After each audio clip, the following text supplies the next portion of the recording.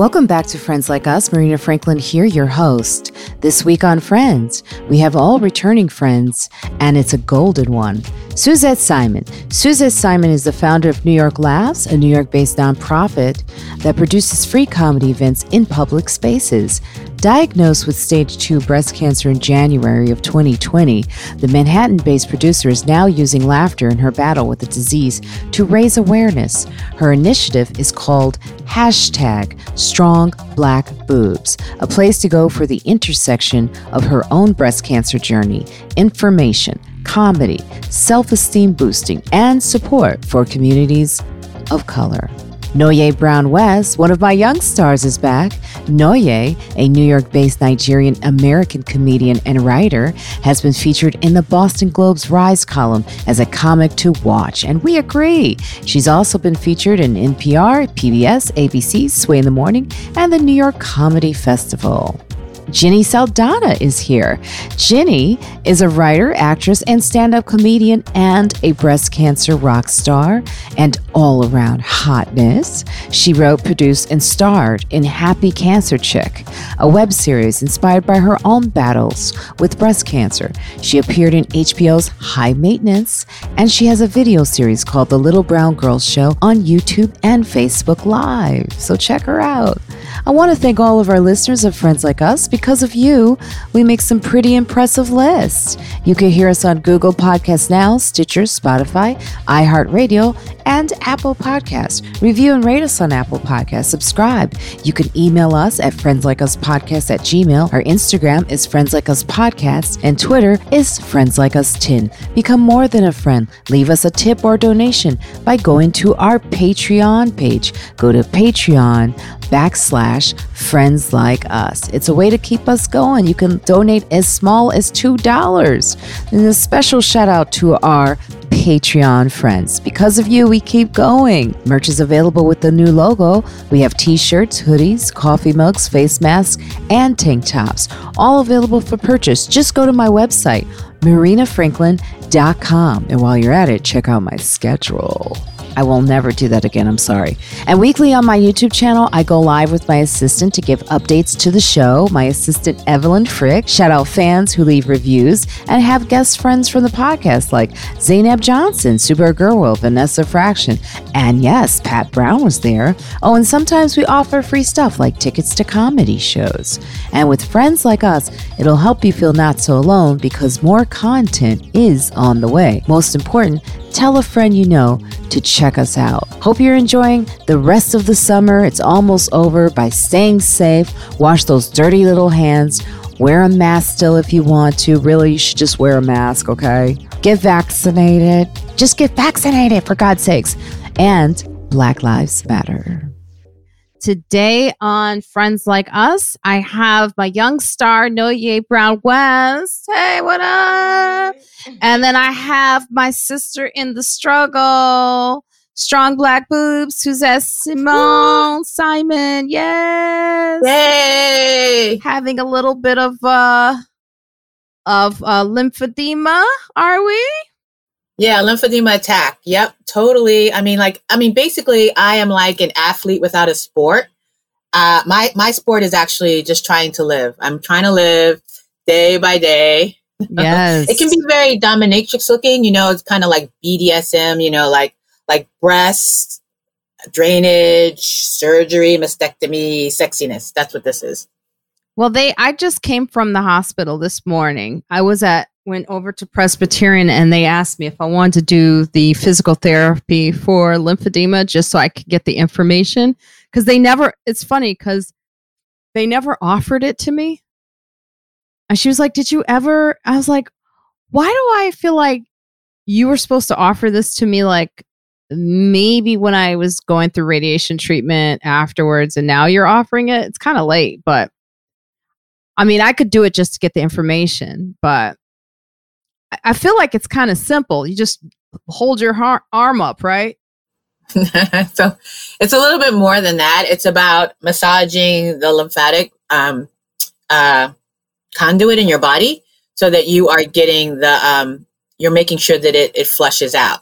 So it's not just holding your arm up, but it's also like using your diaphragm to first to initiate the process. So it's the right kind of breathing.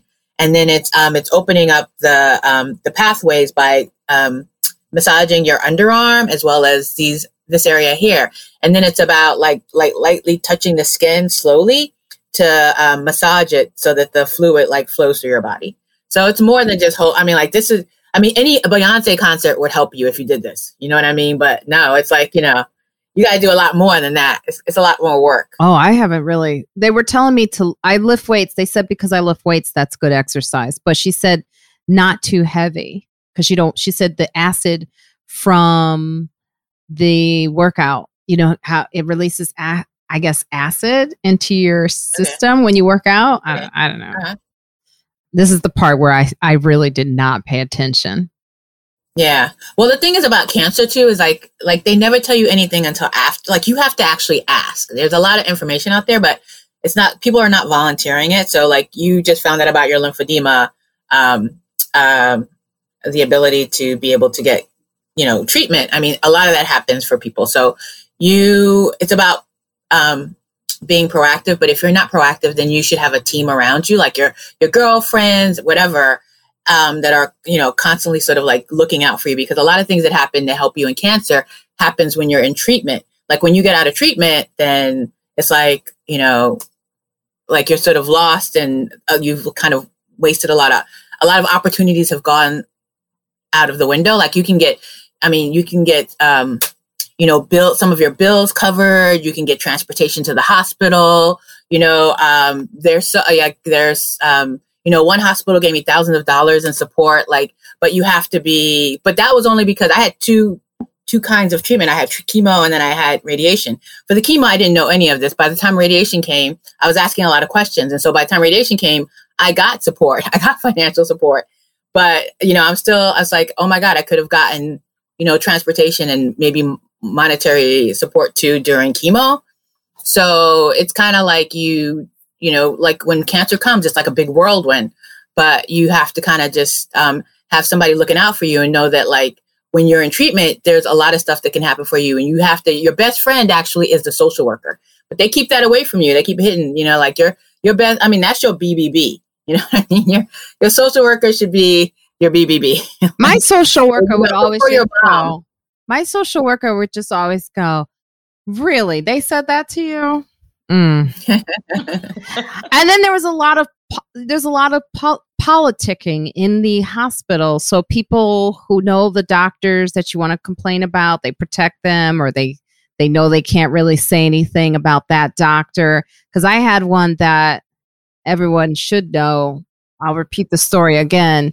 But after the pandemic, when I went for my mammo at Presbyterian, they only do it once a year after your radiation, which, my surgeon said it should be every 6 months. My surgeon worked at Presbyterian. She's like, why are they doing it once a year? Asking the doctor at Presbyterian that question, she had an attitude with me. Mm. And on top of that, she told me while she was giving me a mammogram, she was like, basically told me I was a fat fuck. She was like, oh my God. Oh yeah. She was like, there's apps for counting calories and you could be eating the right foods, but you are eating too much of the right foods. I was like, where's the joke? Is there a joke somewhere in this?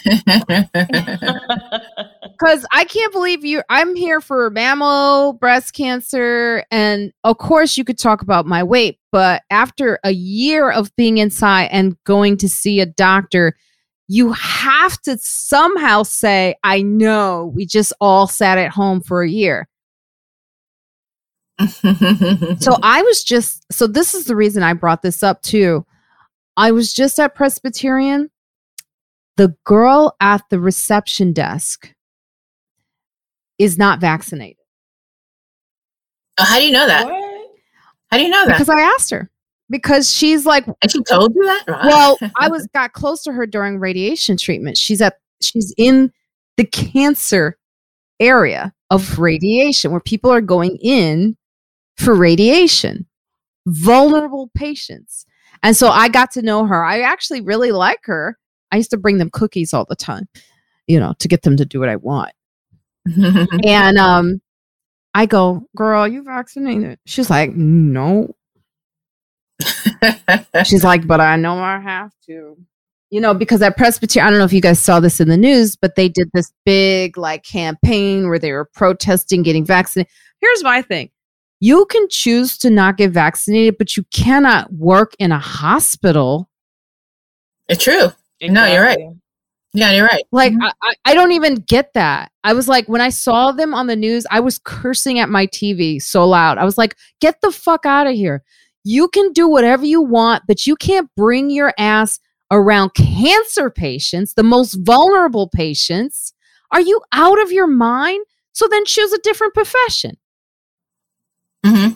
One where you can be unvaccinated. I'm sorry. That drives me insane. And that's so crazy. Now I looked at her and I said, but you are, right, sis? And she's like, yes. She's like, I said, just don't get the J&J. And she was like, yeah. She goes, exactly. Why are they still giving that to people? I was like, that I understand. They tried to give that to my pregnant sister, or actually right after she had her baby, they tried to give her that one. And she's like, no, give me the Moderna, give me the Pfizer. I don't want the J&J. I don't know. I say everyone out there fight for not getting I completely understand that one. I go, yeah, no, totally. Uh-huh. But you know what? I then go into the room. I talk to the doctor, my radiation oncologist about this. I go, why are there people here who are not vaccinated? She's like, well, they have to by a certain day. I think it's next week or something like that. And then the student there, he said it to me. He said, the reason they're doing that is because of the unions.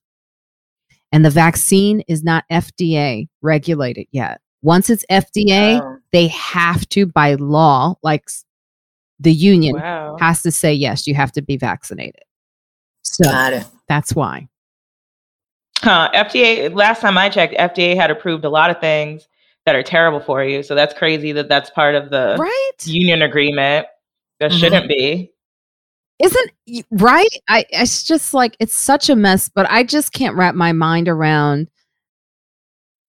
I know so many people who don't want to get vaccinated. I have friends that don't want to get vaccinated, and I've had to be patient, and I've had to just take a deep breath and understand it and really listen and go, okay, this is your decision, but your decision is affecting other people's lives. So if you choose to not be vaccinated, you should be wearing a mask all the time. You should be social distancing. You shouldn't be going into a comedy club and affecting other people.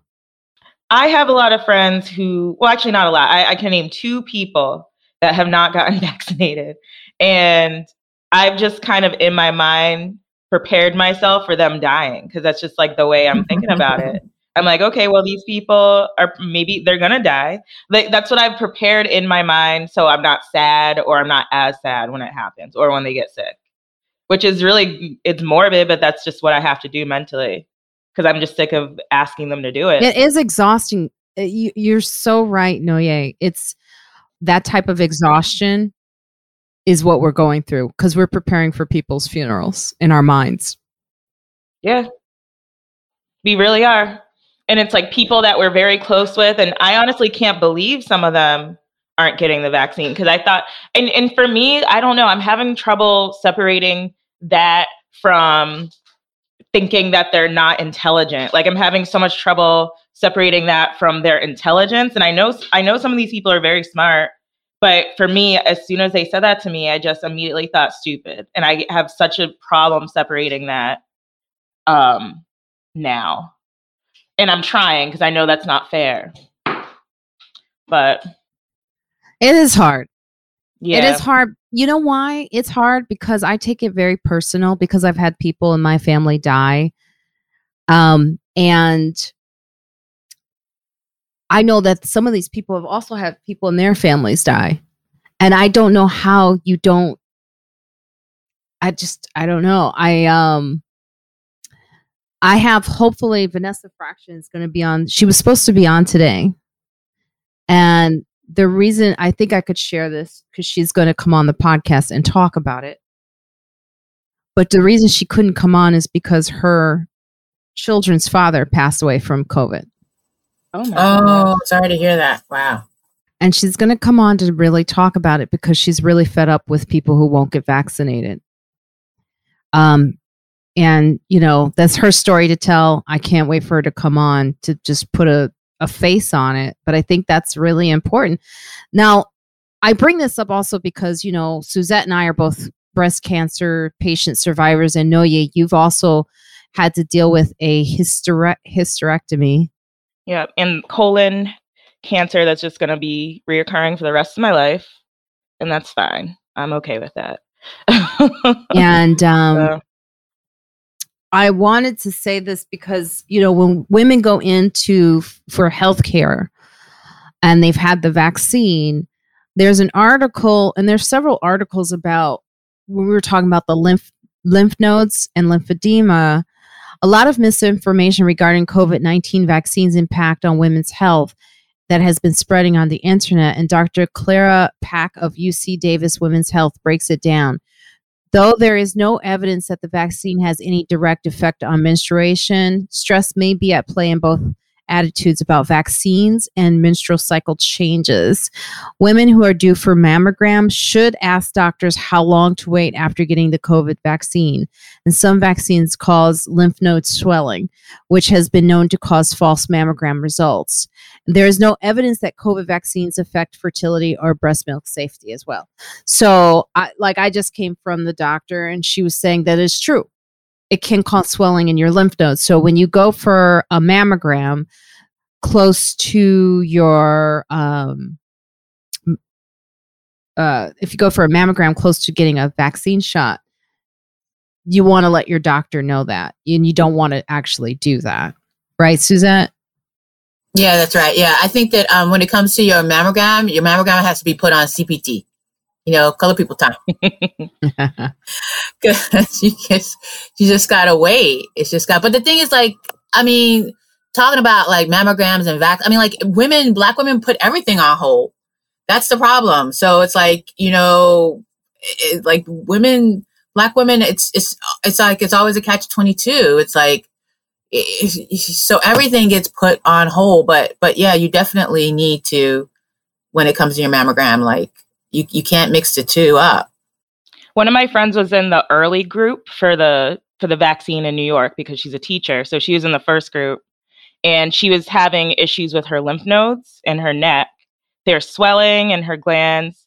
And she went in for a mammogram after getting her vaccine very shortly after. Oh. And they weren't sure what was going on because of that. Because at first they thought she had like a thyroid thing. But then they did find lumps in there. But that was when the research was being done for this article, basically. So I had seen already that it could cause swelling. So I told her that. I wish I didn't tell her that, though. I'm not going to lie. Because then she started being slower about getting it. Getting help.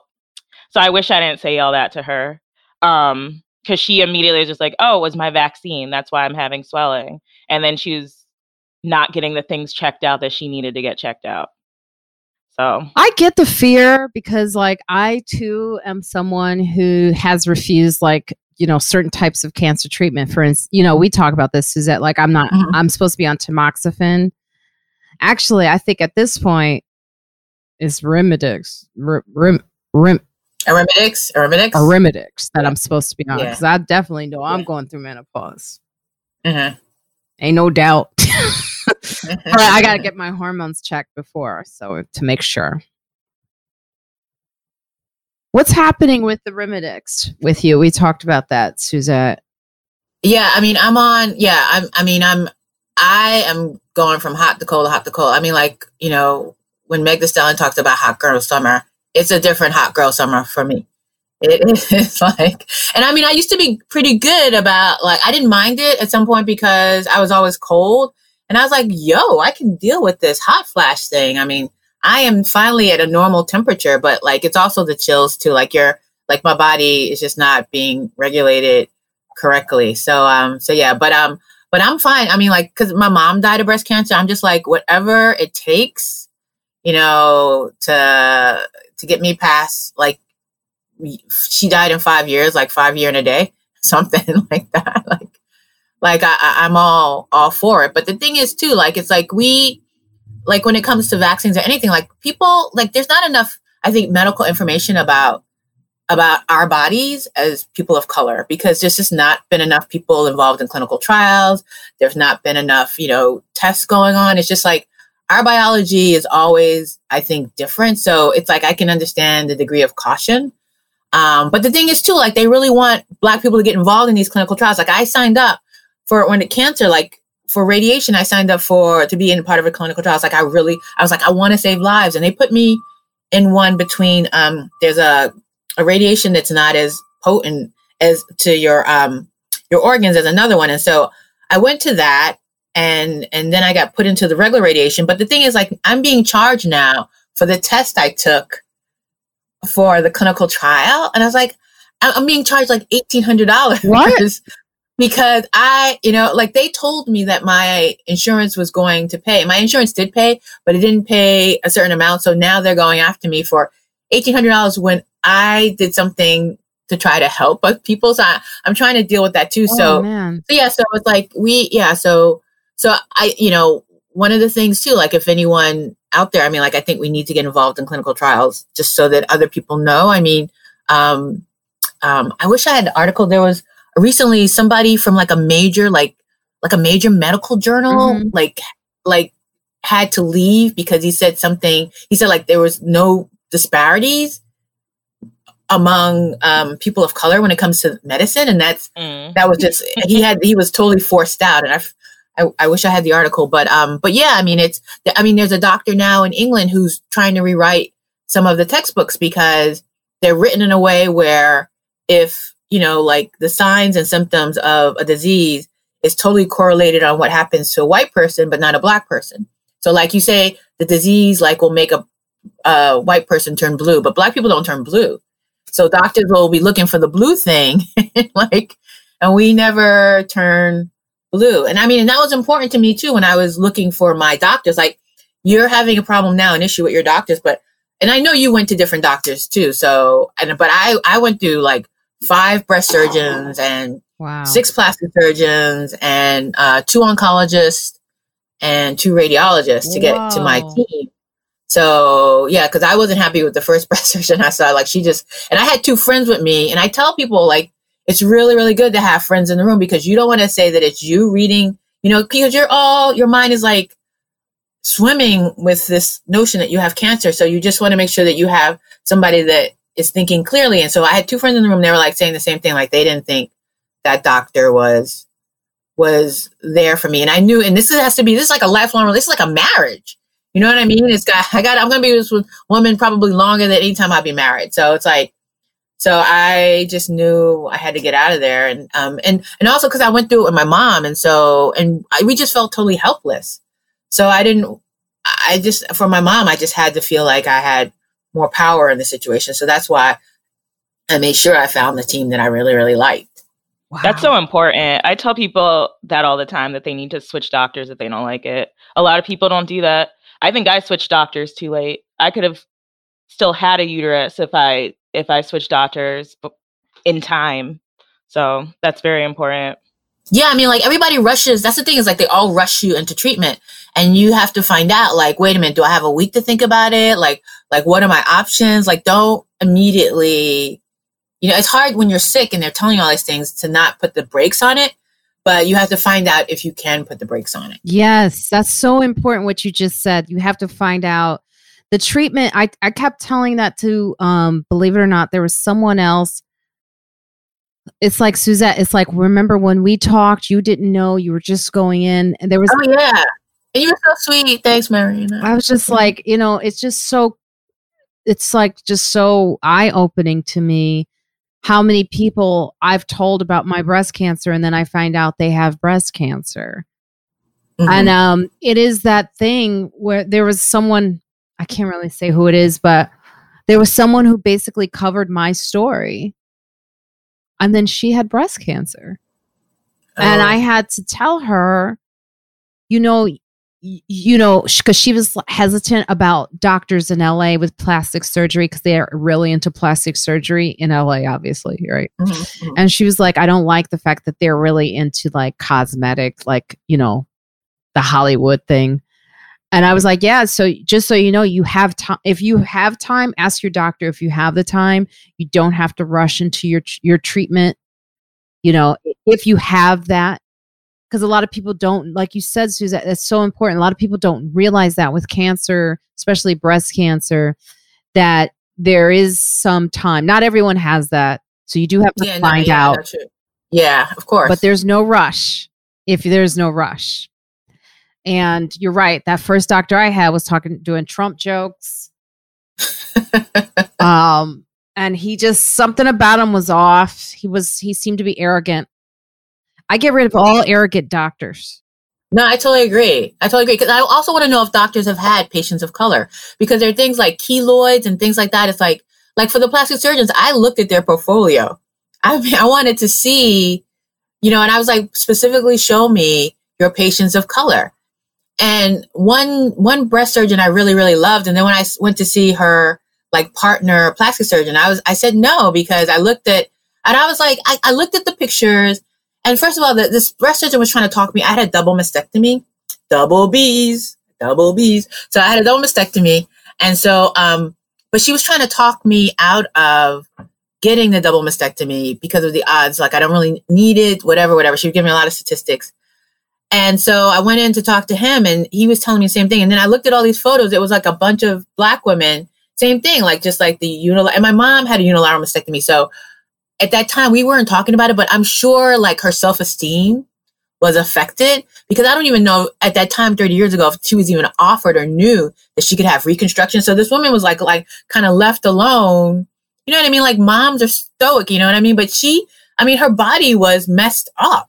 You know what I mean? It was like, you know, like a huge droopy boob, you know, she could use for soccer, and then the unilateral cut, you know what I mean? And so when this woman kept talking about like, and the plastic surgeon kept talking about like, you know, like get the unilateral, because you don't, you know, the odds of this or whatever. But then I looked at all the photos, and everybody looked like a Tuskegee experiment. I mean, it was like black and white photos, you know, like just like it was just like a recurrent nightmare of like what I dealt with my mom. Like, so you just have to make sure that your doctors have dealt with people of color. You know, there are all these questions like keloids and are they going to leave you looking like, you know, I don't want to look horrible. I mean, it's not a plastic surgery question. It's like, I want to maintain my self-esteem when I look in the mirror, you know? Yes, it's very important. I went with another friend of mine she was very unhappy after getting the double mastectomy and having the new breast put in. And she was like, she was just very unhappy. She's like, she went through extra miles. She did a whole book on what she wanted for this doctor. She had like pages of everything. Wow. She had it mapped out. I mean, she was like a scientist with this. So, but I went in with her, and they seem to be treating her as if she doesn't know what she wants for herself.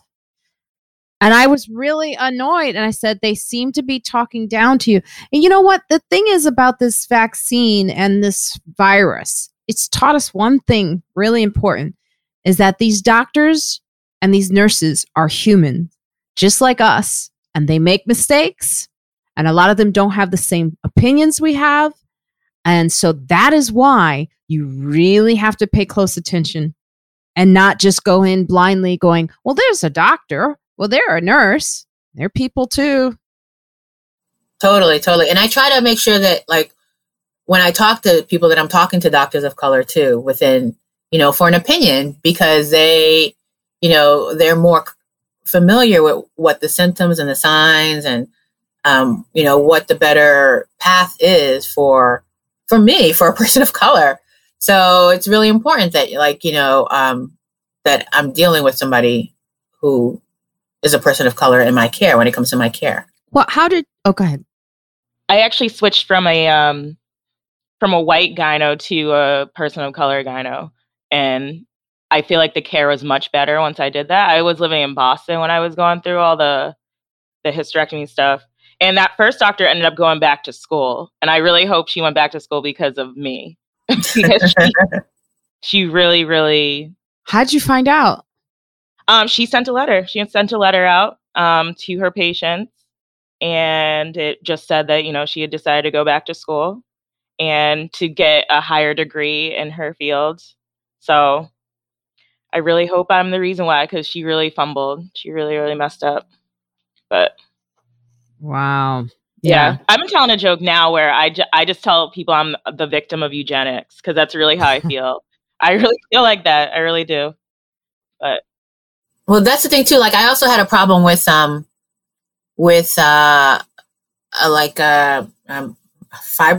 Mm-hmm. So they were like, I went to this one doctor and he was like, well, you need a hysterectomy. And then he gave me a book on like what it means to have hysterectomy, right? But when I turned the book over, the book was like from 10 years ago. And I was like, I really don't want like vintage medical information. You know what I mean? Like there's no way I'm going to let you anywhere near me if you're giving me a book from like, that explains hysterectomies from like 10 years prior to this, you know, this date. So Jenny Saldana has just joined us. Hello, welcome, Jenny. Hi. Hi, ladies. How are you? So can you hear me okay? Yeah, we do. Okay, perfect. Yeah, good, we good, hear good. you great. Oh, this is good. And I'll be seeing you later. Yeah, I know. I heard. That's why I'm late. I was getting food. I know what he does. You didn't have to explain it. I know Okay, I'm sorry because I felt. No. I know what he does. I know what he does. So don't even worry about it. But Jenny is also a sister who is also breast cancer, patient. I struggle to say survivor because I feel like those who didn't survive, it's not on them. It's just, I don't know. But we're all survivors, but those who passed, they're also, it's not on them that they didn't survive. Yeah. It's not on them. It's just their journey. And, unfortunately, we're all born terminal, right? So, so eventually. Well, we were just talking about, Jenny, about the vaccine. I just went to Presbyterian this morning, actually. Miss seeing you there. And I went to go talk to my radiation oncologist, and one of the receptionists was not vaccinated. It's talking about how she don't want to get vaccinated and how she's gonna. How they have to get. Wait, at NYP? Mm-hmm. At the girls in the front desk, right there. In radiation, yeah. Mm-hmm. Not vaccinated, and so I was reading about all the myths, like about one thing to know that if you're getting the mammogram, don't get it so close to your vaccine shot because your lymph nodes will show up swollen. There is some swelling that can happen. It can show up and give you a misdiagnosis. So you want to make sure you're telling your doctor if you get a mammogram, if you did get a vaccine, you need to let them know that. Absolutely. I worked in mammography. So we've had a few patients that had to come back to get rescreened. So it's best to just wait a couple of weeks if you're going to get it, or to just get your mammogram first and then get your shot afterwards. If you're very close to your mammogram date, I suggest getting the mammogram first and then getting the shot after. If you're close to your mammogram date. Yeah, because I was really, I don't know why, I was just so surprised that in a health care environment where people are vulnerable, that they would have people working that aren't vaccinated. Well, actually, what's happening at the hospital right now at NYP is that they're trying to enforce it, and the union is trying to fight back. Mm-hmm. So the union, the 1199, is saying, trust our voices. We know, but then then the people who don't get vaccinated at NYP have to get tested every single week. Now they have to get vaccinated though, but then there's one of the doctors told me at NYP, it is because it's not FDA. The vaccine is not FDA approved. And once it's FDA approved, then the union will say, okay. Okay. Well, that's coming soon. Can't come soon enough. I know. Jesus Christ. I know. But, and also you had a double, can you tell Suzette, I think you both had a similar, you had a Suzette, I had a right side mastectomy with a tram reconstruction. Is that what you had? No. I had cancer in my right breast, but I opted for the double mastectomy because my mom died of breast cancer. So I was just like I was like, give me the titties. I'll take the new titties. Yeah. How long ago were you diagnosed? Last year in January of 2020, but I had my operation in June. Yeah, that so June was actually my cancerversary. What? It's my boob day. It's my boob day. It's my happy boob day. That's right. My cancerversary is cancerversary, according to the American Cancer Society, you start counting your survivorship from the day of diagnosis, because technically you've survived thus far. Mm-hmm. So I got diagnosed January 4th. So that's my cancerversary. Oh, really? Oh, okay. I didn't know that. I was just like, I just do it from the day. I mean, you make it what you want. You do it what you do, but like it's from the day of diagnosis, because before then you've been surviving and just didn't know it, right? Yeah. I didn't know about any of this. I was like 22 or something, so I guess I don't know. I'm old now. So you actually were you diagnosed with cancer? Is that why you? Yeah. I have So when I was 22 years old, I had my first polyps, and then after that, they found cancerous and precancer cells, and they've been scraping me pretty regularly. So I've never needed chemo yet. So for me, it's like I don't feel. Which is it? HPV or no? It colon, like just colon. Yeah, and it's not genetic. So they did a sequencing, and I know it's not genetic. My uncle did die of it, and I had other family members die of it, but it's not genetic. So my clusters are not as big as somebody who is terminal. So I never have the amount of clusters that someone who like will die soon or need chemo has. So I have a question for you. So are you screened like a person who hasn't had colon cancer, or someone who has had cancer? I'm supposed to be screened like somebody who has colon cancer, but I don't. Yeah. What? Why? What happened? I don't know. I get scared, so I don't go. So you get scared about I mean, I get it too. So are you scared of just the unknown, like finding out something you don't want to know? I get that. Yeah. I get that. But your cancer is the type of cancer you really have to stay on top of. You got to stay on top of yours. Yeah. And insurance companies will say, like, I mean, like every 5 years you got to get screened, but that's not the case. Yeah. It's every 2 years for me. It's every 2 years. Yeah. Okay. Mm-hmm. So. Actually, I have a really good friend who got diagnosed young in a young colon cancer diagnosis, and she's had it. It's come back two times, but she's fine, and she's a colon cancer advocate out of Boston. Her name is Evelyn Reyes, and she's a great resource about anything. If I can connect you with her if you ever have any questions, but you've seen like you have. Yeah, I'm on top of it. It's just like Okay. Sometimes I get scared. I get that. Yeah. I get that. Yeah, I get it too. I mean, Jenny was trying to help me through my colonoscopy. They kept trying to get up my butt. I mean, there was this one place I was like, I said no.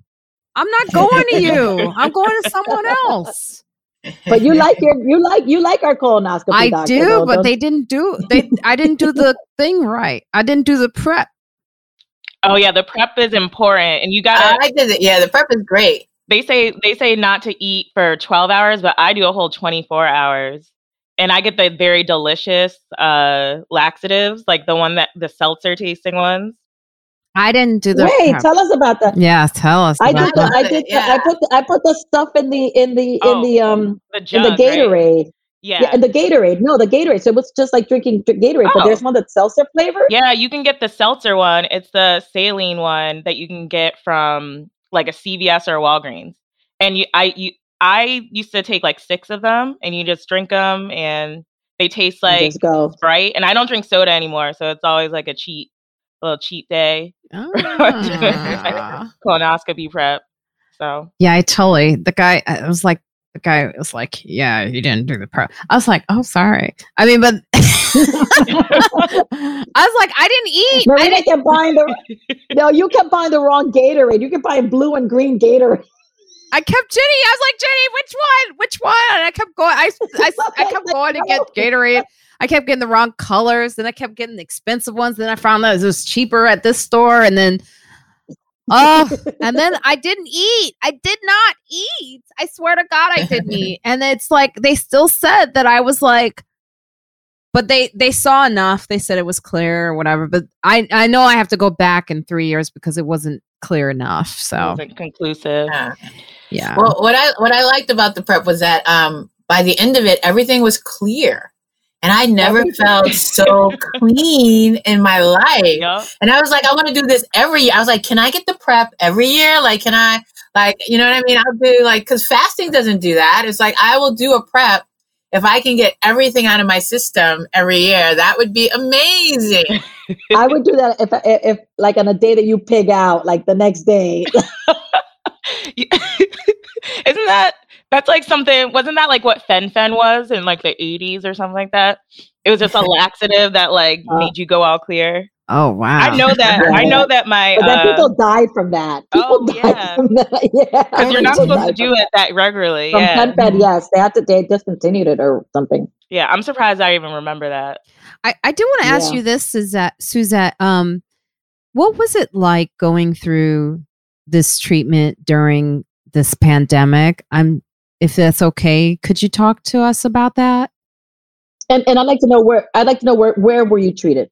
Okay. Well, I mean, I was treated in 2 different hospitals. I did my surgery and my breast surgery. I went through NYU, and then my chemo and radiation, I went through MSK. And that's one thing too, people should know, that you don't have to, like I said, like you have to find the right team and you can split it up. You don't have to stay. I wasn't really happy with what I was hearing from one hospital about like one thing and the other. So I believe I picked my teams, like I did my hospitals according to the teams that I liked.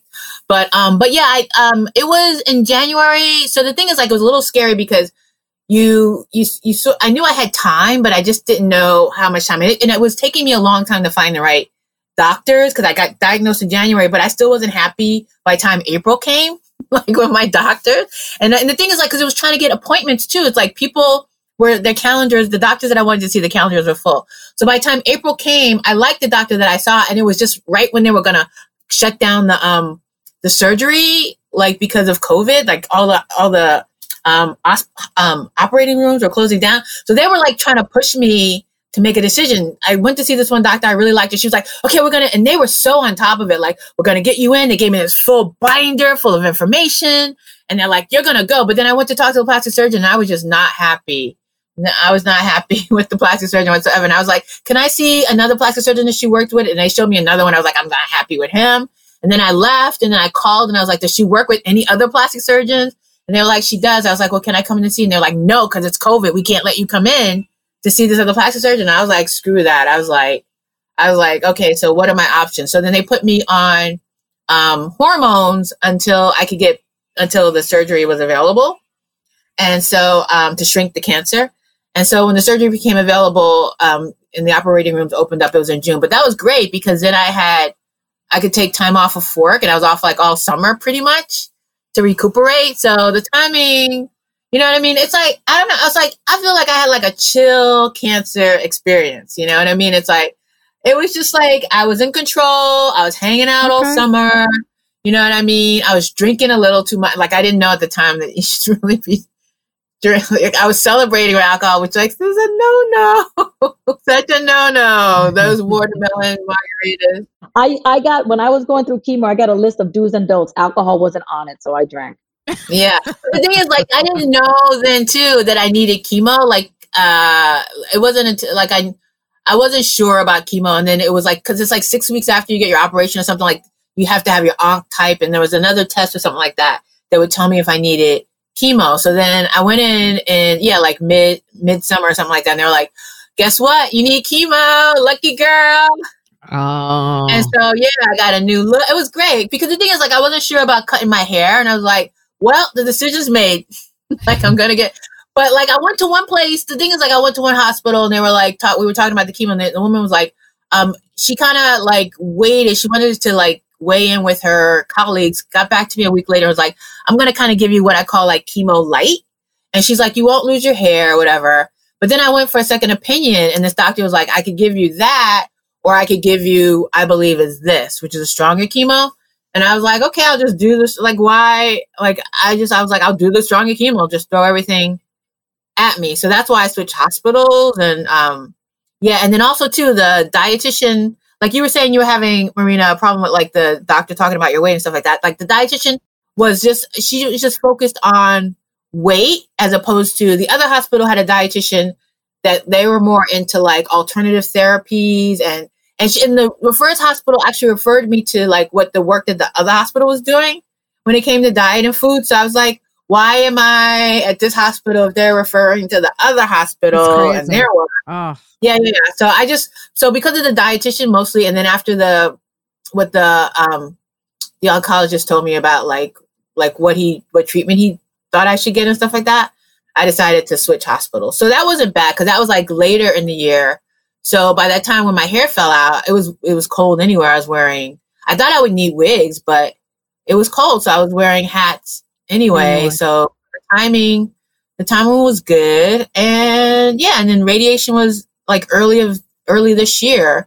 So everything happened like during the winter and stuff like that, like when I was at my sickest. And so I was, people were home, it was COVID. It was actually nice. I mean, like, I didn't feel like I was missing out on anything. I was worried about you because I know they wouldn't let you. Normally you would have a friend that goes in with you. And I know you can't, during COVID, you couldn't bring anyone, right? And then they had strict measures. No, I mean, like, the thing is, it was crazy. It was like, I was all set. I mean, in chemo, I was like, I don't know what kind of chemo. I mean, the thing is like, chemo is crazy. Like the drugs that they give you, like I was so pumped. Like if everybody knew how pumped you get on those drugs, everybody would want cancer. Yeah, you're on steroids. It was just like but the thing is like the steroids were just 2 days. It was just before the treatment and after the treatment. But all the in between, I was like 3 weeks in between. I was hot. I was so, and that was the thing that I wasn't worried about cancer for death. I was worried about cancer because of energy. Because I'm hyper, I don't want to lose my hyperactivity, and because of weight, I don't want to puff up and gain weight.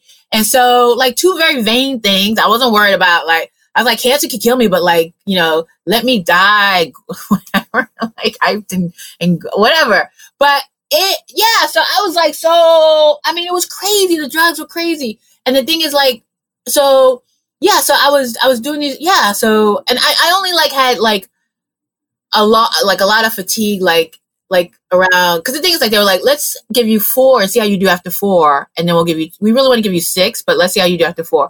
And 4, I was great. And the thing is like the chemo sessions, I didn't have anybody in there, but my chemo sessions were so short.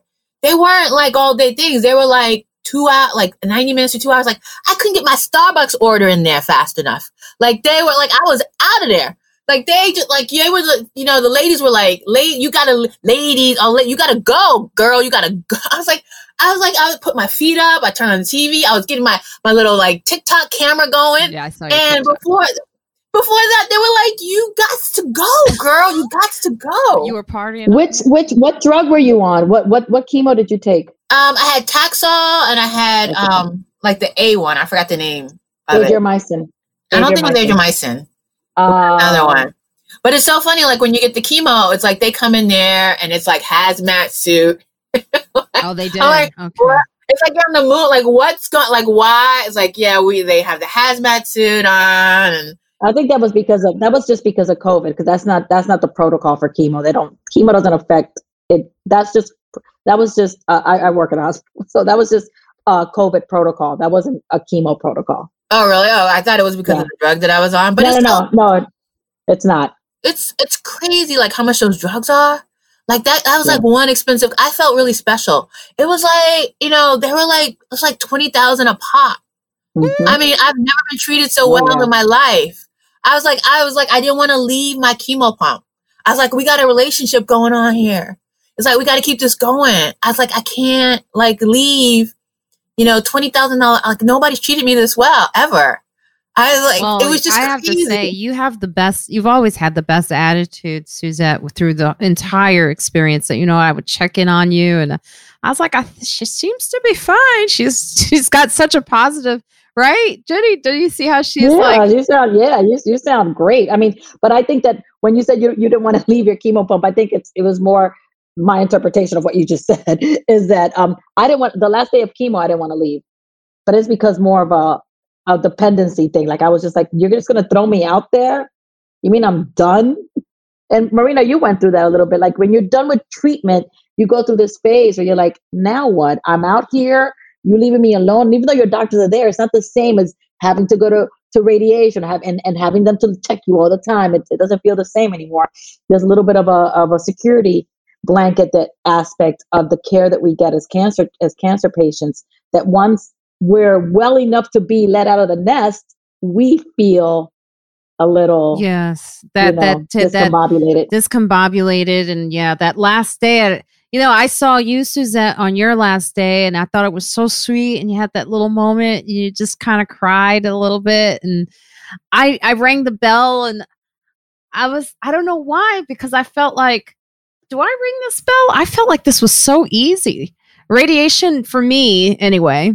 By the way, I was on stage saying that. I said, radiation for me was pretty easy. And this woman in the front row, she was like, what? How can you say that? Radiation is easy? I go, please don't make this about you. I'm telling my story. Can you stop? Yeah, right? I don't know how many of you, any of you, this is for all of you, had to deal with people and their projections onto you on how to take care of yourself.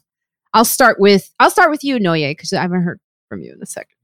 Oh, I have to deal with that a lot, especially with the colonoscopy thing. Because like now that I'm 35, I have like more friends that are now starting to get their first colonoscopies. And I love it. I'm like, oh, I have advice. This is what you should do. Like, if you want it to be real easy, if you want to be clear early. And people get so offended with that. They're just like, oh, it's not easy. Doing those aren't easy. I'm like, well, I've had like more than that. I've had like 4 or 5 of them now. So I'm just trying to give you advice. But people do get, it's so weird. I don't know what that is. Sorry. I don't know what that is. I don't know why people get so offended like that when you're just trying to help them out, make it smooth for them, or just tell them that it doesn't need to be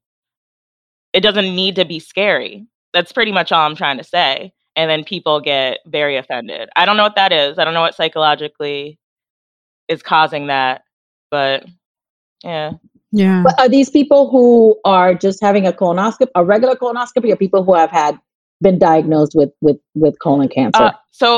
I never pry, but I just assume that there's a reason that their doctors are telling them. And now that we're in our 30s, the assumption I make is, they're at the age where their doctors want them to start getting them, or they have a family member, or they might have, they might be dealing with what I'm dealing with. But I try not to ask them unless they tell me, so I don't know. I don't know if they're scared. They're very scared, and that's what their reaction is. That could be what it is. But, yeah. What about you, Jenny? For me, I mean, I think I'm the senior person when it comes to cancer survivorship here in the group. So I've been going through this. I'm used to giving people advice. What I think is, once we're on this side of it, we see it differently than the people who are in it. And I went through that when somebody said to me, oh, you're going to be okay. I said, look at you, you graduated. That's what I said. You already graduated. I haven't graduated yet. And so what I've experienced is, like when I was going through it, people giving me advice that I didn't need, or people telling me things that, there was just, oh, well, what did you eat? What did you do to get it? Things like that. And that's what I got. I got a lot of that. I got a lot of, I had a man tell me, you got to go see my wife's doctor. Like when I first got diagnosed, this is at a bar. Like, I don't know how it came up that I was like, I just got diagnosed at a bar, Suzette. I was drinking. It was at a bar. And it was just when I first got diagnosed, and I think it was right before I went to treatment. So I just struck up a conversation with someone, and we started talking about it. And he's like, you got to go to my wife's doctor. He's the best. I'm like, well, how's your wife doing? Like, she died. I was like, yeah, no, thanks. I know, don't tell me. I don't want to go to your dead wife's doctor. I know that he didn't kill her, but I don't think that's the way you should lead with that. So I just think that I got a lot of opinions from people, and I think that like you said, when we talk about things being easy or not as difficult as we anticipated, I get more pushback from the people I call civilians, people who've never had cancer. Like I've had sets on stage where I said something about cancer. This belligerent guy was like, "Fuck you, cancer! You don't beat cancer!" And like he went off. And everyone that I've ever encountered who's been uncomfortable with any of my cancer jokes has never had cancer. That's my reality. Yeah. Yeah, I had someone who was like, well, Jenny, you know, like they were just telling me what I should do and like, oh, you're going to go and get that radiation. Really? That's what you're going to do to your body? I mean, like, but I found that they weren't really talking to me. That's what I noticed. I was like, they're not even talking about to me. Themselves. They're talking about themselves. They're afraid. It's like tell people, don't tell anyone. I've said this even on the podcast. Don't tell anyone that they're going to be okay. Oh, you'll be fine, because you're doing that for yourself. You're dismissing that person. When someone comes to you and afraid to be like, you'll be fine, you're dismissing how they feel. Don't tell me I'll be fine, because you don't know that. Right. Your crystal ball. So the people who are telling you that are people like, oh my God, you're going to go get this, you're going to go get that. They're afraid. And guess what? If they got sick, they'd have everything thrown at them too. Yes. You know, I said, listen, my ex-boyfriend's ex-girlfriend died of breast cancer at 31 when we were together. And I remember thinking, kill me if that ever happens to me. I said that, kill me. I can't lose a breast and I'm not losing my hair. I said that. And guess what? 3 months later, I got diagnosed. Wow. Yeah, it's just it's very, I always felt like for us being, you know, dealing with something like cancer, the pandemic was not as difficult to understand because we have been introduced to death, really. Like it was not a joke for us. It was really right there. And there's nothing like that feeling of finding out. Like I cannot even go back to that time, but I remember when I heard it. Remember I called you, Jenny. I was crying. Yeah. I didn't know what to do. I was like, what is going on? Yeah. And I think that is where the country is like people have all been told they've been diagnosed with cancer and they are acting crazy. And some of them I think that's a great analogy. That's a great, that's exactly what happened. That's a great analogy. Yeah. Because it's like the stages of grief, you know, there's denial and all of these things that they're doing. And because I see when I even talk to my friends about this, everyone has different reactions. I've seen all of it. And I'm like, yeah, we've all been diagnosed. And it's just, you decide how you want to treat this and how you want to treat yourself, and how you want to take care of your family. Now, speaking of this, let's dive into some of these topics here. Officials split on masking up children in schools as pediatric hospitals fill up with COVID-19 patients. Mask mandate polarization is increasing as the state local officials disagree on how to approach face coverings protocols in schools as the number of children contracting COVID-19 rises. Children's hospitals are overwhelmed in states with the highest rate of new cases per capita. State and local officials have not streamlined mandates, leading to local school districts to dictate rules regarding masks in schools. These rules vary from masks being necessary to exemption for pupils whose parents opt them out with a signed note. And then you've got DeSantis acting like a fucking idiot. I swear to God, that I really don't like him. Not only do I not like him, my parents live in Florida, and when I went in November. So right before the vaccine was out, and I went in hazmat. I got on the plane in a hazmat. So remember, Marina, I was like covered from head to toe. But first of all, I know that news is filtered differently no matter where you are, but I didn't realize how badly the news is filtered in Florida, because my father, who didn't vote for Trump, but sounds like a Trumpist just because he lives in Miami. And he just says, like, he thinks Pelosi's responsible for the insurrection. My God. Yes. He's like, he doesn't know. He's like, well, she has something to do. You know, she could have done. I was like, I'm not even. So DeSantis is just feeding more misinformation, and they have the highest rate. They're ground zero right now for COVID, and he doesn't care. Yeah, they're in Louisiana. Doesn't care. Mm-hmm. Yeah. Yeah. Oh, no. That's the part I don't get. It's But didn't the Louisiana governor walked it back and said that that he changed his tune about the masks and the vaccine. Yeah, they're actually, and they're closing down again. They're shutting down in Louisiana, so they're trying to save lives down there. DeSantis isn't even trying. Yeah, it's like in the face. This person, Greenberg, said this in this other article. It says, it's becoming increasingly clear that this variant poses serious risk to children. It seems to me that our governor is content to send our kids into a slaughterhouse to score political points with his base. And there's no excuse for not following the science. I mean, that's it. I mean, he's being a politician. And he doesn't care about these children. But in Florida, does your father, I was wondering, does he see that with DeSantis? I don't know what his opinion about DeSantis is, but and then it's a house divided. My dad got vaccinated. My mom still thinks it's the chip. No. She's slowly coming around, because one of her other fanatic friends got it, so now that her other fanatic friends got it, then it must be godly, and so therefore she can do it. But I don't. He just says, well, everybody's going their own way. Black people are getting extreme, white people are getting extremes, and we're Latinos are stuck in the middle. I was like, no, we're not. Pick a side. This is the worst part of this pandemic is the race part. And I blame politicians for that one because I blame 45. Yeah. Yes, but they're all guilty of it. And Fox News. Even Democrats, by the way, when we talk about Republicans not wanting to get vaccinated, we're leaving out the fact that there are also Black people who don't want to get vaccinated. It's people who don't want to get vaccinated. So remember when it was like, oh, Black people don't want to get vaccinated because of the history of the Tuskegee experience. They've hammered us with that part.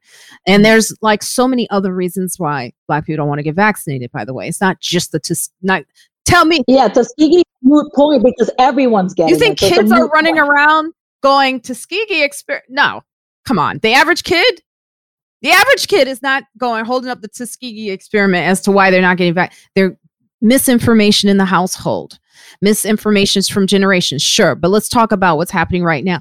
Then all of a sudden it was Republicans don't want to get vaccinated. Oh, so then we forgot about the Black people who didn't want to get vaccinated. Oh, what happened to that? We can't do the stories together. Oh, because they're different people. Oh, because there's different races. This is the problem. Should have never have made it about this and this group and that. Until after this shit is done, because we are the clinical trial globally, right? So after this is done, then you could talk about what group did it and what group did this. There's no real studies out yet because they're not done studying. I'm so furious. And then these babies. Well, Corona in and of itself has been around for a while. So that's why I wasn't that worried about the vaccine because Corona has been around for a while. I don't know if you knew this, Marina, but our friend who passed away, Angelo, at one point when he got really sick, he had Corona. It wasn't COVID, but he had Corona. I did not know that. Oh yeah, when he got sick and he got a cold, it was Corona. I remember. It was coronavirus. So Corona's been around. So we've been testing it at different levels, at different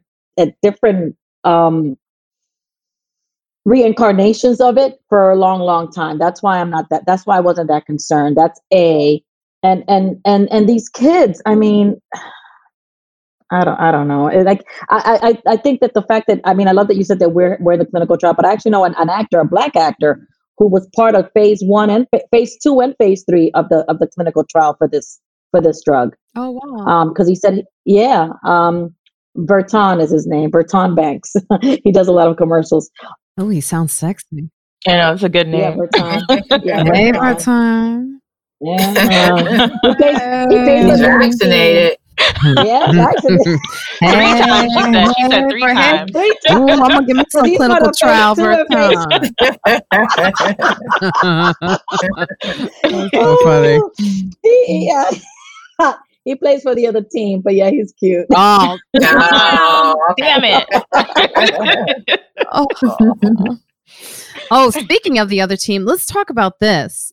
about the only reason I put this in here, and I swear to God, I've been so mad at her. I wasn't going to say her name, but she always makes me laugh, and I forgive her every single time. Is Yamaneika has been going off about Alfonso Ribeiro facing the backlash. Fresh Prince star Alfonso Ribeiro has gone viral for a recent interview in which he claims that his marriage to a white woman is the reason he has not been accepted by the Black community. After these claims, people took to Twitter to criticize Ribeiro, saying that no one has ever criticized him for having a white wife. And one Twitter user posted an old video of Ribeiro on stage telling vulgar jokes about his lust for white women. I didn't know that was an old video, implying that these comments, not his interracial marriage, are why many people don't pay him mind. Have you guys seen this? Yes, I saw it. I saw the video. What'd you think? I saw it with Keith. He was like, he's just playing. Oh, he's just, yeah. What'd you think, Noya? See, all right. So it's hard because I am in an interracial marriage, but I have to say, at no point did I think anybody was blaming his wife or anything, you know? And that video, I mean, I hate it when Black people, I was going to say Black men specifically, but Black people who are in interracial relationships tell jokes like that. Because if anything, when I tell jokes about mine, it's always the negative side because there's so much negative. And to talk about the lust part, there's none of that, to be honest. I don't know. It's just, ooh. He fed into the stereotype of why someone does because I you know, the reason I brought this out of about he's not into, you know, women. What's his name again? Alfonso. No, your friend who got the trials. Oh, Berton. Berton Banks. Because I feel like Berton Banks. Noya remembers Berton Banks. Oh, you would have been a better match than me. Look, but the reason I brought that up is because I don't really. Is there a difference between interracial dating and homosexuality, like as far as hate for interracial dating and hate for like homosexual couples or same-sex marriage? Because I feel like you can sort of equate the two. When people are mean to interracial couples, I think it's the same type of hate. Or is it different? I feel like it's different. Just I feel like a few of us are a member of the LGBT, right? Like we're Bs. A few of us. So like there's a lot of interracial dating in the gay community. And honestly, I feel like in the gay community, it's preferred to date interracially because there's that whole thing where the white couples all look like siblings. I won't say more.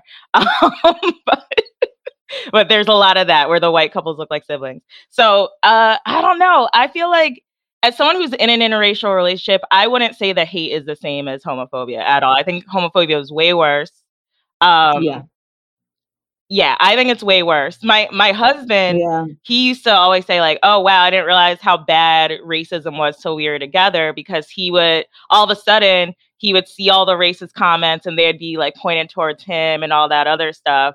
But I was on the other end where all of a sudden I would have to defend my Blackness to people until I didn't care anymore. Now I don't care. I'm just. You think that that's what he was doing, trying to defend his Black? Because how did this come up? He was defending his Blackness for sure. But what? But why? What happened? What triggered the video came him up. having to? Yeah. Well, so that's what happened. The video was resurfaced, and he said then he had to say that that the community didn't accept him. You know why I don't accept him? Because he doesn't speak Spanish and he's Dominican. Oh, really? I didn't know that. Really? Jenny's now like, come now, though, because I don't speak Calabarian. I didn't know he was Dominican. Oh, that's right, Alfonso Ribeiro. Oh shit. Yeah. Oh, no one has said that. So he's more Black American than Dominican then. So there we go. Yeah, he was raised Black American. He's a Black Dominican, but he was raised Black American. He doesn't he was like, I once saw him get interviewed in Dominican Republic and it was painful because he was like trying to speak Spanish and it was so horrible. Oh, the poor guy. He's like out of all groups. They asked him like, what do you, well, no, I mean, listen, that's a whole other podcast about like Latinos and retaining our culture and assimilation. And that's a whole other thing. He fully assimilated is what happened. He was raised to fully assimilate. I mean, he was the tap dance kid on Broadway. Yeah. That's who he was. He was a tap dance kid on Broadway. And he was the one that did the Pepsi commercial with Michael. Yes. He was a little Michael Jackson impersonator at a young age. Yes, he was that. So he was raised in the Black community. I don't consider him a Dominican man. He technically is, but I consider him an African American man. Mm-hmm. Wow. As opposed to like a Dominican American or a Black Dominican, I consider him. But yeah, he doesn't. If he really wants to get hate, go to DR. He'll get a lot of that. Oh, for not speaking Spanish, but they'll pull out the red carpet for him bringing home a white girl. Oh shit! I wasn't gonna say it, but yes. Yes, they would. Yes, they would. You know what's crazy though? Like, it's so corny when people tell those types of jokes about interracial dating though. It's always corny and it always like says something about them, like something deeper. And the reason he's getting hate is because we can see that he self-hates. He hates himself on some level. That's so corny. Yes. I mean, if you're again, I tell interracial jokes, but it's all about how it's terrible. It's never about how it's good.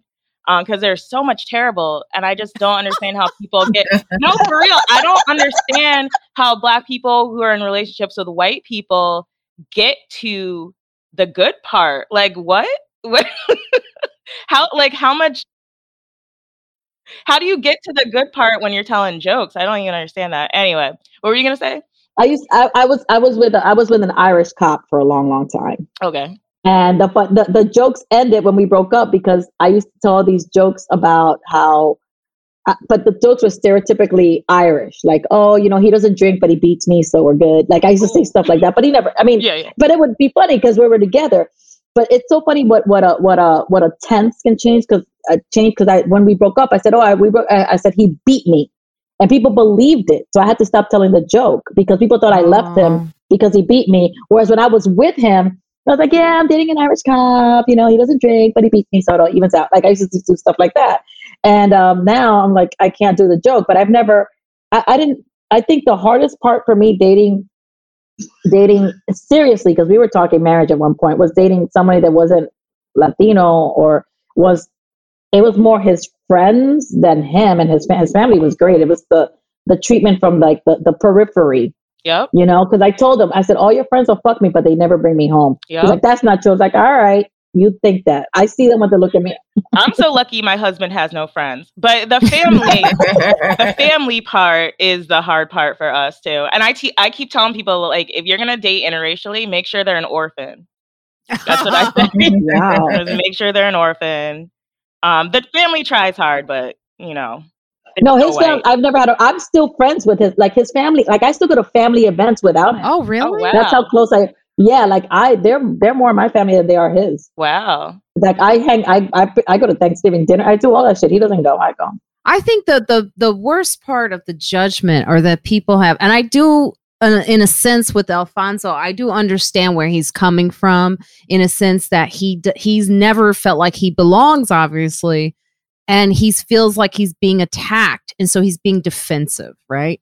And I do get that. He's being attacked because of the video? The video and his defensive, like why and what he said and how awful it was and probably where it came from. And I think that's it, is like it's an awful defensiveness of his reaction is just being defensive in the video and outside of the video. But I get it too, because there's a lot like black people can be really mean to someone who chooses to love someone who's not Black. We can really go in and attack and be hurtful.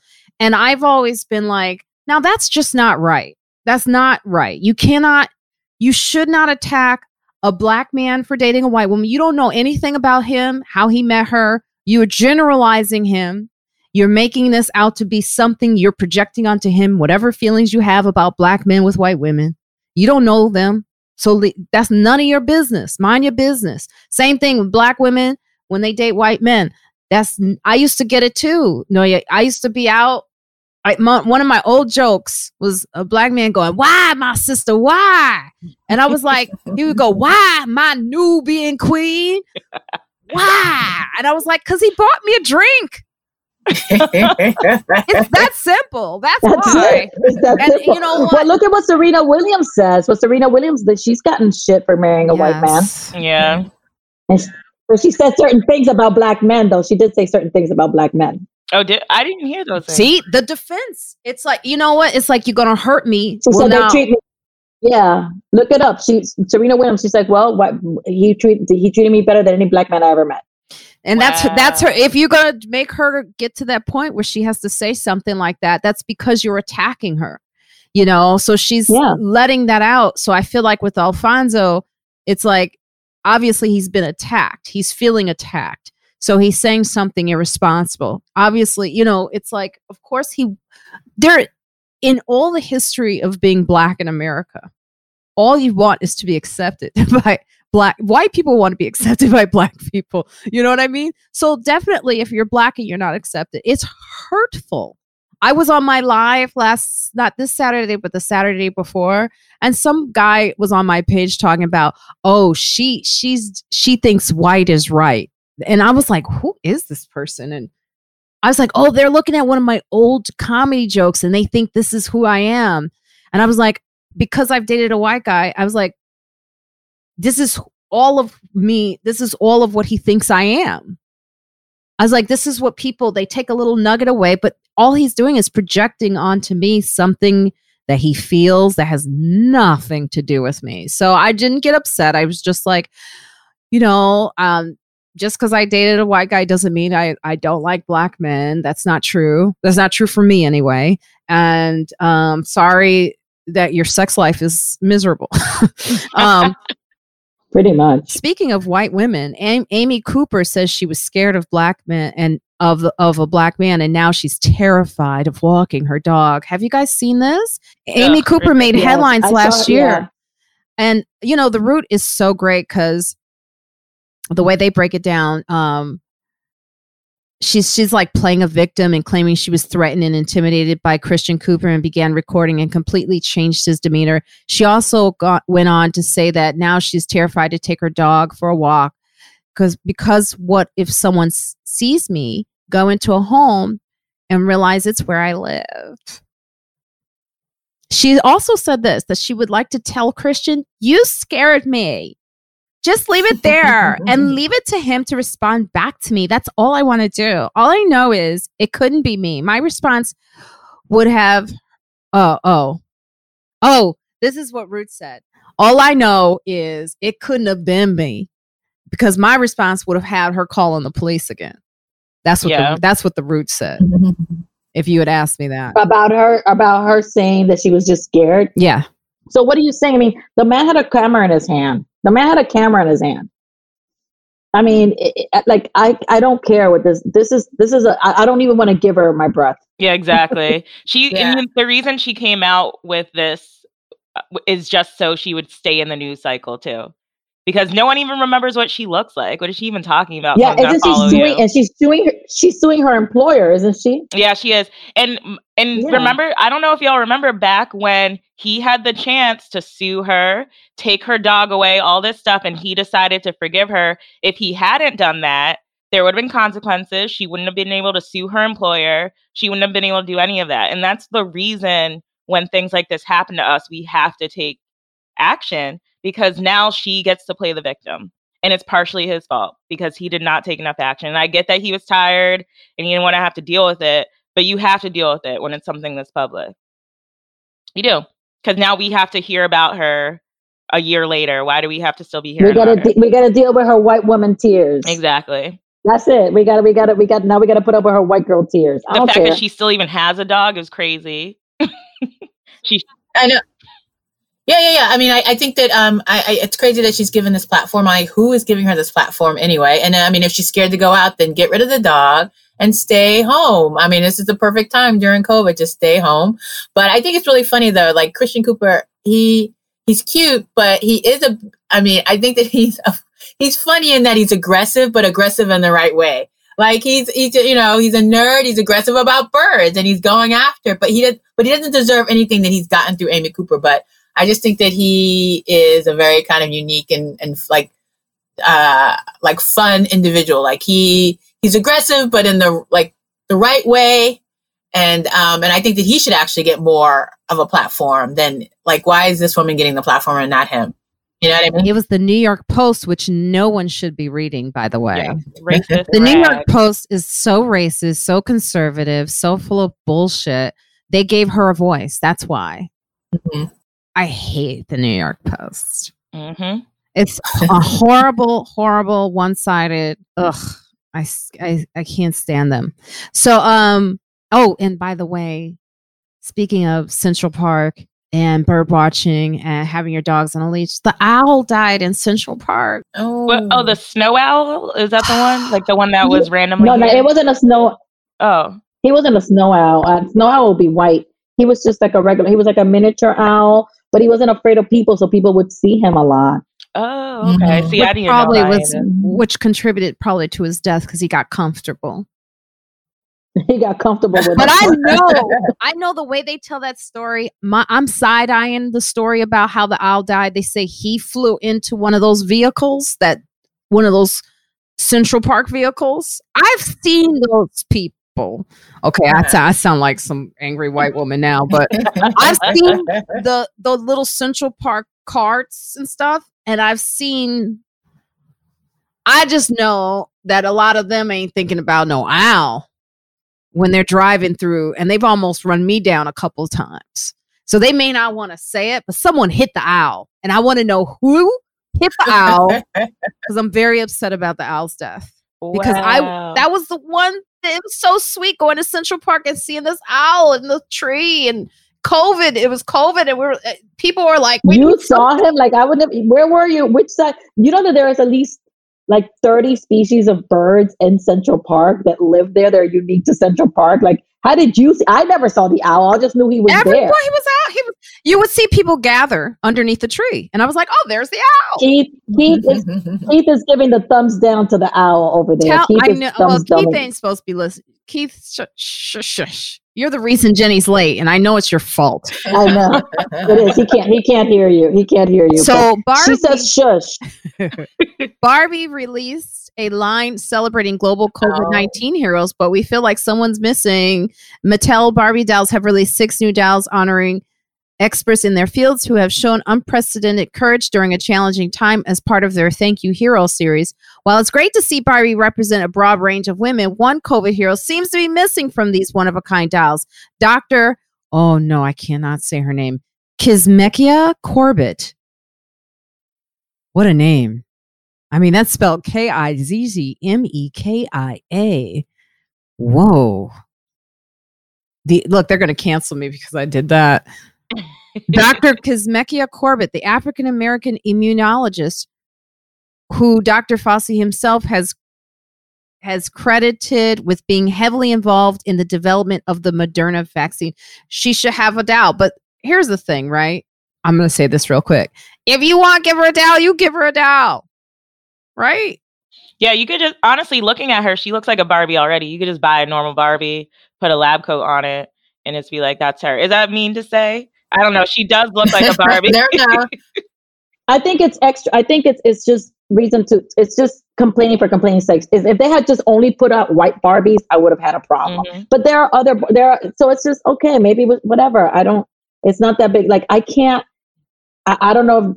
If to me, that's the millennial mentality. Sorry if somebody. I mean, I'm not gonna deal with like everybody doesn't get a prize. I'm sorry.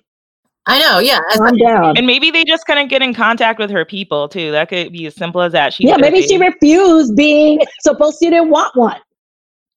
Yeah, you can't like No. answer it. It's like I mean, yeah, like why doesn't Fauci get a doll? Why isn't that not a Fauci Ken? Yeah, exactly. You know what I mean? It's like, but the thing is, like, it's like if I'm 8, it's like if I get these dolls, it's like, well, what is it? It's like, you know, like how does my Barbie talk to this doll? It's like, you know, like this doll is talking about like, you know, like, oh, so I just like did 24 hours and watched like 40 of my colleagues die. And what's my Barbie going to say? Like, I got a cell phone. Like, what's the conversation going to be? You know, like these kids have already gone through like, you know, like 2 years of like being stuck in the house and being online. And you're going to throw somebody at them who has been like, you know, like I've carried like half half of the people I work with into a morgue truck because, you know, like the morgues are full. Like, I don't understand like the purpose of like, who is going to be buying That's like, yeah, it's like for a 54-year-old gay nurse, like who, like a gay male, like who is buying these, like who would have, I would understand like buying collectibles. Yeah, it's like, because I mean, like, like all my Barbies are basically like limbs apart in a box underneath the bed. It's like, and then they've got all of these little like accoutrements, like the pearls and the, I mean, it's everything a chihuahua wants to eat. It's just. I will say,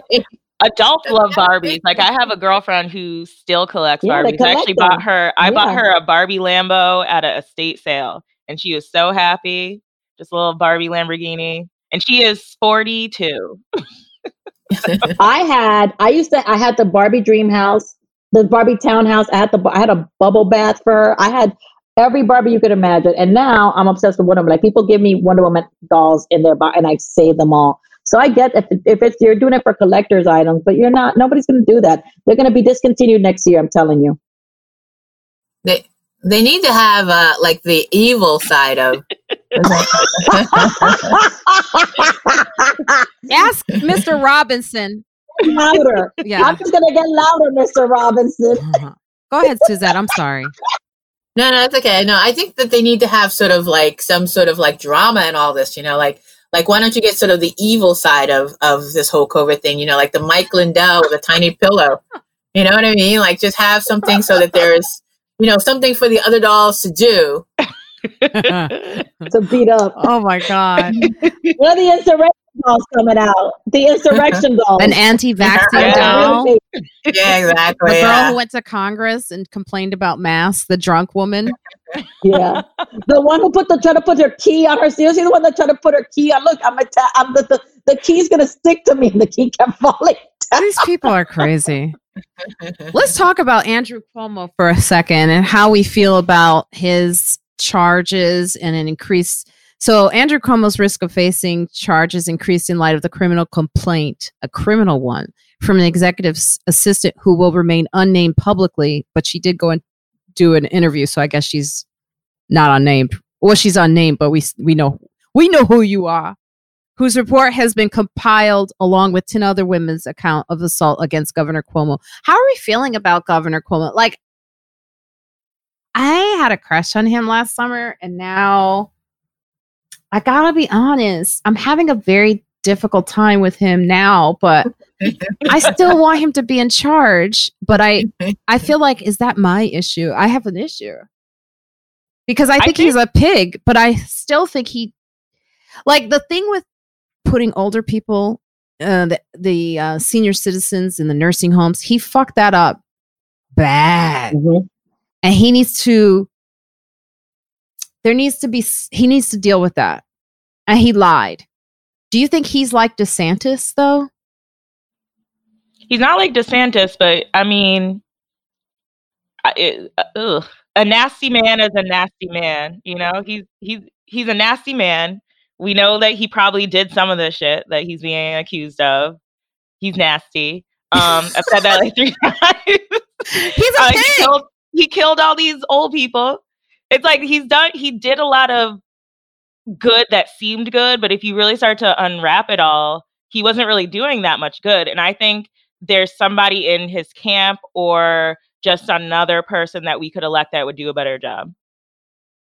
I guess.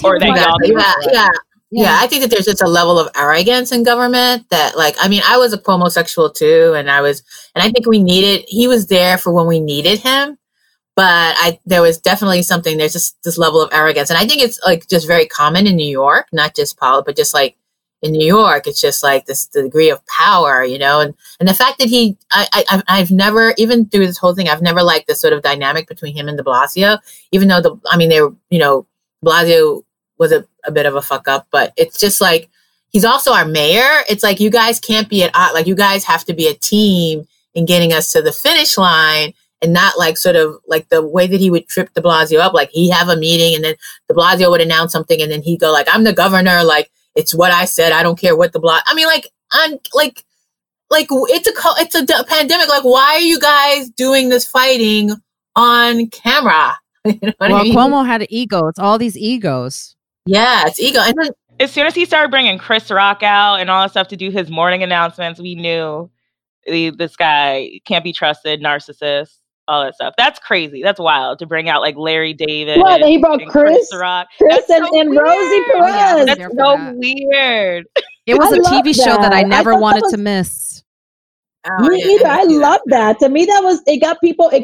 It's like when I hear Rosie's voice on the train, I'm like, yeah, girl. Oh, that's cool. That is cool. I love it. Hearing Rosie's voice on the train is one thing. Hearing Eric Andre's is another. I don't need Eric to tell me. Eric, who like doesn't mind like stripping naked, pooping in camera, giving me advice on the subway. I love Eric Andre, but when I heard Eric's voice, I was like, get the fuck out of here. Eric Andre wants you to mask up. Eric, really? But I you know, it's so funny how I even fell into the Hollywood of Cuomo. And it just says a lot about like how I view politics and how like in general people view politics. Like de Blasio is infuriating because he's a dope, but I'm also not attracted to de Blasio. So that could be part of it too. Oh, we can't hear you, Jenny. Oh, I think she's talking to Keith. Oh, she's talking to Keith. Tell him to shut his trap. He's yelling at her or something. I know he's yelling because when we're talking about Cuomo, I know he's got a lot to say. But you want to translate his bullshit for us? Oh, should we try and pretend we know what he's saying? Keith, what do you have to say about Cuomo? What are you asking me? Oh, he gave me a big thumbs down for Cuomo. Okay. Well, Keith never liked Cuomo. I agree. Oh, he gave him a thumbs up because now that he's a groper, Keith is on board with that.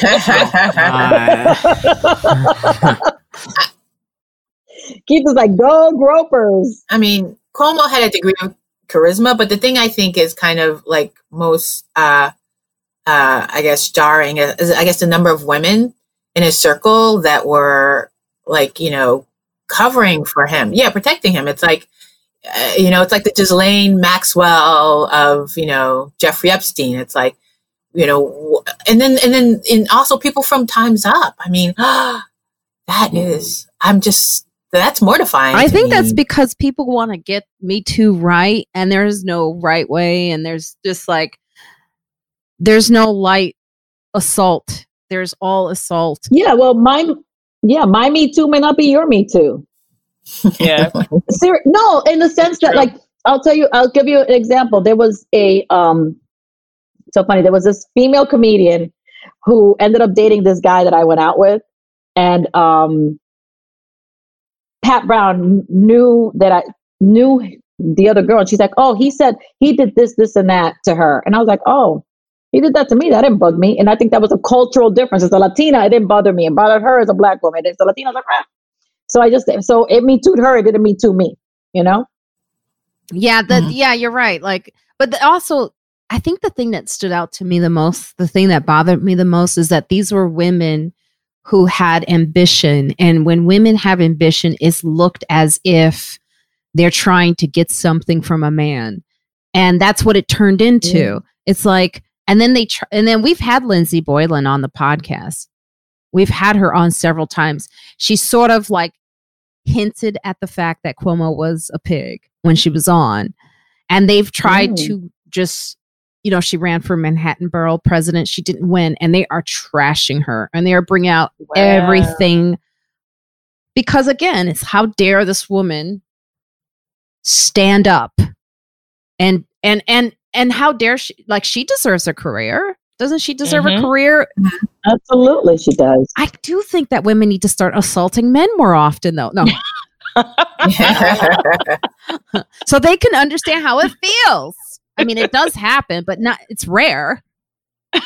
But you know what, Marina, you feel about him the way, like, I am a Clinton apologist. Like, he can do no wrong for me. Like, I love him. Really? Even with all the prison stuff? Really? Yeah, I love him. He put so many people in prison. All right. I love him. I guess, I mean, people are like that with Obama too, because it's like he's a symbolic president, Obama, and even though he bombed a bunch of children. Obama, and he it affected people I know. He was the biggest deporter in chief. So, and I still love him. Biden's now coming in strong too. But here's the thing that I always tell people about U.S. presidents: none of them should be idolized. They're all warlords. They always have been warlords. That's the job. So there you go. They're all going to be bad. You're right about, and Zainab said this once. She said, Marina, were upset about how they wrote about Obama in a piece because you feel like we should just respect Obama. But if they were saying that about Trump, you'd be in agreement. And I was like, yeah, you're right. Like Obama had this big birthday bash and I was like trashing Chappelle for having his VIP camp in Ohio. But I said nothing when I was like, oh, I wish I could be at Obama's birthday. But the thing is like he said he scaled back, but I don't think so.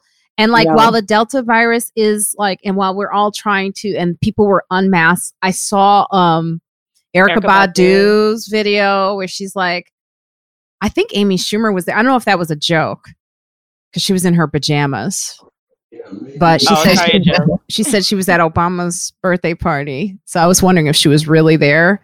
It looked like she was showing her social distancing by still being in a pajama outfit. But it's like, it says President Barack Obama celebrated his 60th birthday at Martha's Vineyard with hundreds of guests, including Tom Hanks, Beyonce, Bradley Cooper, George Clooney, and more. Though the plan was to keep the party under wraps, several guests posted media from the event to social media, including videos of Obama dancing maskless amongst partygoers. Now, we attacked Republicans for doing the same thing. Mm-hmm. So, but we don't know if everybody got screened. Everybody was probably like, it's like going. I just came from Iowa on a wedding. Everybody had to show their vaccination. Everybody had to be, we don't know how much. If Chappelle did the same thing, make sure everybody was screened before they got in or whatever. So we don't see that part. It's still the idea. I know the optics are not good. The optics are not good. I've been on the Vineyard the same weekend as Obama's birthday before because they do this other event. And I lived in Massachusetts, and he did not scale back if there are 100 people there because every year he does it there. It's over 100 people. It's like 100 to 200 people that show up for his birthday. So he didn't scale back. Yeah. I mean, I think like if I'm going to get COVID, I want to get it from Beyonce. It just gives Halo a whole new meaning. You know what I mean? But the thing is like, you got to celebrate because, you have to celebrate any black man that makes it past 19. You know what I mean? It's like, as soon as the 19th birthday comes, you gotta like, everybody's got to come out because it's like the way things are going, like, so if he's got like, it's okay. You know what I mean? Like Bradley Cooper or whatever. I can get the Bradley Cooper COVID. I'm sure that they have like special COVID anyway. They got celebrity COVID. Yeah, they honestly probably have their own variant the way they've been traveling. All of them. Honestly, they probably do. And honestly, I feel bad for criticizing celebrities for throwing parties because I've been to a party or two. I know you have. I know. I've seen you there, Marina. Oh! Look, I always say as much as I judge it, I would have been there. Exactly. As much as I judge the VIP Chappelle camp, I would have flown my black ass there in a second because they looked like they were having so much. I was jealous. That's the part, I guess, for me. That is the thing, is that regular people are looking at and they like to imitate what celebrities are doing and like the Kardashians are doing and like Obama's throwing this party. So people are, and it's just getting kind of crazy. So I feel like it's not a good example. And Obama kind of, yes, he did let me down. It's hard for me to say it, but yes, he did. But the example there was that there were plenty of vegetables. So I'm sure Michelle was happy. It was great. It was like just like tons of food, lots of veggies. Well, this is a good place to come to a close so I can head out to where Jen's at and yell at Keith. Yeah, I'm waiting for you. I want to thank you ladies so much for joining me today. I'm so glad this came together. It was really, you guys are a great group. It was fun with you all. It really, it was like easy, with you guys. So thank you. I want to ask Noye where our listeners can find you and then give us a Friends Like Us. Yes, you can find me at noyecomedy.com, NONYE comedy.com. All my socials are there. Noni Fizz on Instagram, at that Noye on Twitter. And with Friends Like Us, you don't need to party with Obama. We're fun enough. You can just hang out with us and not get special celebrity COVID. Oh, all right. That was good. Suzette, where can I listen? Okay. And tell them about the Lincoln show. Oh yeah, so I'm having a show at Lincoln Center, and Marina has agreed to be one of our lovely headliners. So we're really excited about that. And NY Laughs actually went from being a show in New York parks all around the city, and now we're like at Lincoln Center, which is the dream. But the reality is that we really want to stay. So we're hoping that maybe somebody out there might have might do an endowment. That would be amazing. You know, like Oprah calling. But anyway, so you can find us at Strong Black Boobs talking about cancer, but you can also hear about my advocacy when it comes to using comedy as a way to build community in the city at NY Laughs. And so check out our shows at Lincoln Center. Marina's going to be on Friday, August 27th at 8 p.m. And it's a whole weekend though, right? There's like Ida Rodriguez is also there, and on the 26th, on August 26th, Ida Rodriguez, and then Sam J on August 28th. And everything's at 8 p.m. and it's free. It's free. Oh, I did not know that. Oh yeah, that's the whole purpose of NY Laughs, is about using free comedy in public spaces to be able to build a better New York City, to enrich lives, and also to deepen an appreciation of stand-up as a cultural asset, because it's not as valued among among the arts in the city. But Friends Like Us, my titties are so happy. So yeah, I appreciate that you gave my titties to Friends Like Us. My titties have a great platform. So thank you so much for giving my titties a voice. My tatas. Yeah. Yes. Thank you so much, Suzette. Jenny? Oh, hi, I'm Jenny Saldana, and you can find I'm going back out there, so you can find my schedule on jennysaldana.com, JENNYSALDANA.com. I'm The Little Brown Girl Show on Instagram, and with Friends Like Us, we can make excuses for all the politicians we love. These